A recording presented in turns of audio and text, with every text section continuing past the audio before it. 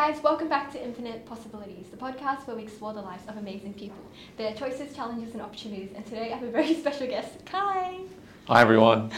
Thank you so much, Kai, for being here. Thanks for having me, Karen. It's a big honour, right? Yes, definitely. Yeah, not easy to get on one of these. Yeah. Sounds good. So Kai, what's your kind of 1 minute introduction about what you do? Well, I guess, one minute introduction. I'm a software engineer in KPMG's identity and access management team. I guess it's called digital trust and identity these days. That's what I do. Awesome. KPMG, MC, cyber. Yes, that's it. Yeah, tech risk and cyber, we're together, but yeah, so that's what I am. That's cool. So we really want to go right from the beginning. So Kai, what kind of child were you like growing up? I was, I think I'm a pretty good child, pretty well behaved. I was a bit quiet, I guess. Did a little bit of sports, but definitely was more interested in technology and, science and that kind of stuff. Nice. Were you into reading? Were you a nerd? Yeah, I was into a lot of reading. I read books, heaps and heaps of books. I'd finish books nightly, or at least, weekly. And I was definitely a nerd. I remember I got my first computer when I think I was 11 years old. That's pretty good. Yeah. My uncle gave it to me. It was one of those like box computers. Yeah. And serial gamer from then on? Yeah, definitely. Favorite games to date? I'm a pretty big COD fanatic. And also Elder Scrolls. Yeah. And do you have any siblings? Yes, I have 3 siblings. Wow, You're the oldest? Yes, I'm the oldest. Oh my gosh, the old responsible kid. Yep, that's me. Yeah. Not really, but kind of. I'll go with that. Yeah, do you like being the oldest? Like, if the little ones, make a mistake, it's your fault, surely? Yeah. I mean, I'm the oldest, but they don't really listen to me, so I don't know. That's kind of cute, because you're kind of more just the brother. Yeah. I'm not really a controlling, elderly brother. Yeah. Yeah, that's cool. And I saw on your LinkedIn you grew up in the Gold Coast. Tell I me did. more. Yeah, I did. Yeah, I was born on the Gold Coast, went to school on the Gold Coast and studied on the Gold Coast as well. Yeah, and then moved to Brisbane for KPMG. Yeah. Yeah, that's cool. And also, quick question about primary school, high school, how did you sort of like school and how did you sort of fit in the environment? Were you the popular kid, a bit of sports, a bit of academics? Surely, you should be popular. Nah, I was totally the nerd group in high school. Yeah. The video games and science club dude. Yeah, that was me. Yeah. And you love school or nah? Some of it I did. I liked studying IT, doing IT and doing law subjects and maybe a little bit of science, although not that much, but I did like it. Yeah, that's cool. And then when you were a young kid thinking about the future, what was sort of running through your mind? Career aspirations? Definitely doing something in IT, yeah. I was really switched on in IT when I was 11 and 12 when I was in primary school. I'd help the teachers with their IT problems. I'd get out of maths class, which was really good. Yeah. That's what happened. Wow, so is it just natural ability? Yeah, I don't know. It just comes to me. Yeah, it's pretty good. Yeah. Yeah, so jealous. Yeah. And what about your parents? Did they sort of have any career aspirations for you? Yeah, my parents were very academically focused and university studying and so they for career aspirations all the kids had to go to uni and but they didn't say hey Kai, be a doctor, be XYZ. I mean they definitely wanted to be, I guess for me to be a lawyer and one to be a doctor and all that kind of stuff but I was more interested in IT definitely. Yeah. And then so when you graduated high school, what did you end up studying? Yes, I actually studied arts first for a year, and then I moved from arts into law. So I started with a bit of languages and communications subjects. I'm surprised. It doesn't make sense. Loved IT, the law part I get for the parents maybe, but then the art, Yeah, well, I was interested in human communications a bit and I guess sociology and that kind of stuff. But then moved to law because arts. There's not a lot of jobs in arts. So But yeah, no, I liked law and IT. Yeah. Yeah, and then what language were you learning for your arts? I was doing Japanese. Yeah. I'm a quarter Japanese, so I forgot. yeah. So I studied Japanese in high school and during high school. So yeah, I moved and did Japanese in university as well. Can you enlighten us with a few Japanese phrases? Ohayo gozaimasu. What else? Onamae wa nan desu ka? What is your name? And watashi wa Kai desu. Yeah, my name is Kai. Perfect. Cool. And then when you started doing law, were you like, yeah, man, this is it. This is what I want to do? Yeah, but I wasn't really interested in like criminal law or property law. I was interested in intellectual property law and IT law. Those were sort of like, a bit of IT and a bit of law. So I like those subjects, but yeah, and then I finished that. Yeah. Yeah, and then when you finished that, did you run straight into the big world and get some big bucks as a lawyer? No, I did my internship in conveyancing law, and that was really boring. Wills and what estates. Is that? Conveyancing is like property settlements, and then a bit of wills and estates, which some of the research for that was interesting for the like really niche kind of wills. But yeah, I after that I wanted to go do IT. Yeah. Oh, really? And was that like a tough decision? No, not at all. Yeah, no, I always wanted to do IT. But the double degree in IT and law finished back when I was just starting at uni. So I just picked one and yeah, went to the other one. Oh, so pretty much when you started doing law, it was already a double degree, law and IT? No, it wasn't. So it finished. So the year that I graduated high school, they actually were ending the double in IT and law. And then I had to pick one, so I picked law. And then now there is back, the double's back, yeah. But I guess maybe there just wasn't a lot of interest in that double degree. Oh, yeah. So pretty much you finished your law and then you went straight into IT? Yep. Weren't you sick of study at this point? Nah. I mean, I'm passionate about it, so yeah, I wanted to learn. Yeah, I've studied for a few years. Yeah, were your parents like, oh man, just go out there, make some money, and then you can do like IT sometime later down the track? No. I mean, you got to enjoy what you do. So I really enjoyed IT, so it's something I really wanted to do. So it made studying easy. Yeah. Wow. And then when you did IT, dream come true, was it like, yes, this is... Yeah. I really enjoyed it. Yeah, definitely. So what do you love about IT? I love the problem solving. Like for software development, I love the problem solving and building things. Yeah, and then having it all work in the end, and watching the product launch. Like I really enjoy that. Yeah, that's awesome. And then what happened when you graduated from IT? So during my final year of IT, I did an internship in cybersecurity compliance. For 6 months, and that was interesting. I really enjoyed that, and then I finished that, and yeah, I worked also in sort of IT support for a couple of companies, and then moved like help desk, and then moved from there, and then landed at KPMG. Wow, just like that. Yeah. So what made you an outstanding applicant for KPMG in your opinion? I think being able to like go through my experience. I mean, in my one of my jobs in IT, sort of support and help desk and things, I did some internal kind of projects. I took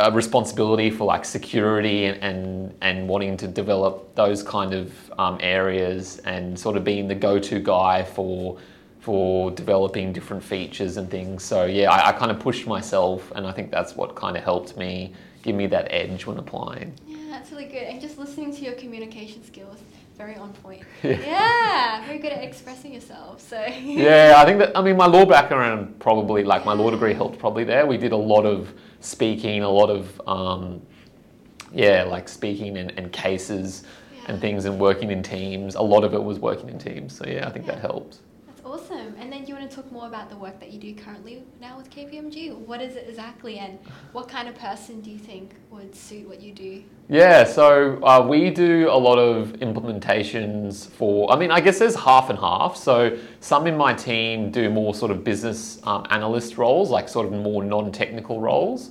And then the other part of it is engineering, engineers. So we implement, we install the products, and then we can extend those products with code and development through that. Yeah, so I guess if you have an interest in that, in kind of a software implementation of cybersecurity products like identity and access management products, we do that. Like that would be interesting for you.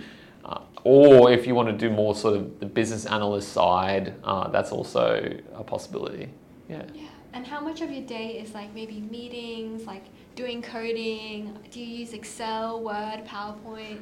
Yeah, so I guess it really depends on the client and what level you are, but a lot of my day, like I would say up until the business end of the project, a lot of my days have been meetings, but towards the beginning, it was obviously a lot of code development, and so I spent a lot of my days doing code. But yeah, at the moment, it's a lot of, I'm sort of more the manager kind of on this job, so I'm doing more stakeholder engagement in meetings, yeah. but and sort of helping them define requirements and what they want us to change, and then going back and changing it or assigning it to someone else to do. But yeah, I think I used to do a lot of code development on this engagement. Yeah. And do you prefer doing like being more into the nitty gritty code or stakeholder? No, I do enjoy. I mean, both is interesting, but I do enjoy the coding. Yeah, like making features and having my code be in production is pretty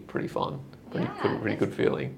And do you have any projects that you're able to sort of talk to without, breaching privacy? No, not really, unfortunately. But yeah, I mean, a lot of the work I've done so far has been in the finance industry. So yeah, that's about it, really. Yeah, that's cool. And just wondering, like, from your beginning roots, did you sort of like teach yourself to code, or was it something that you learned at school, or? A little tiny bit at school. So I guess we did like basic kind of coding for HTML and like front end stuff at school. But then when I went to university, I started in software development as a major.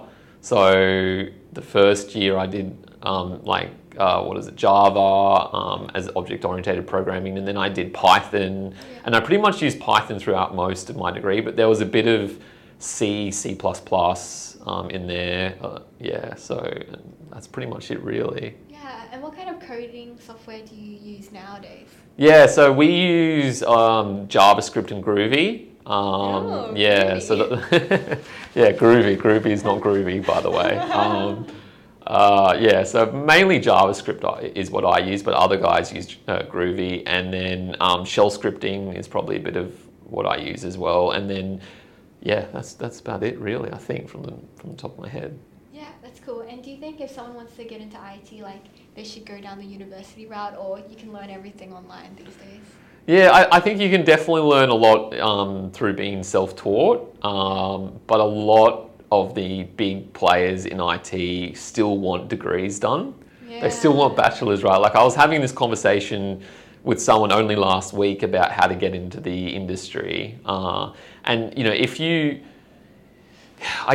didn't have a degree, you could kind of try and pivot the way I did, but you wouldn't be able to get into like a big company without having that degree, because they just won't really look at you. But it's starting to change. Yeah. It just depends. Yeah, it's not quite there yet though.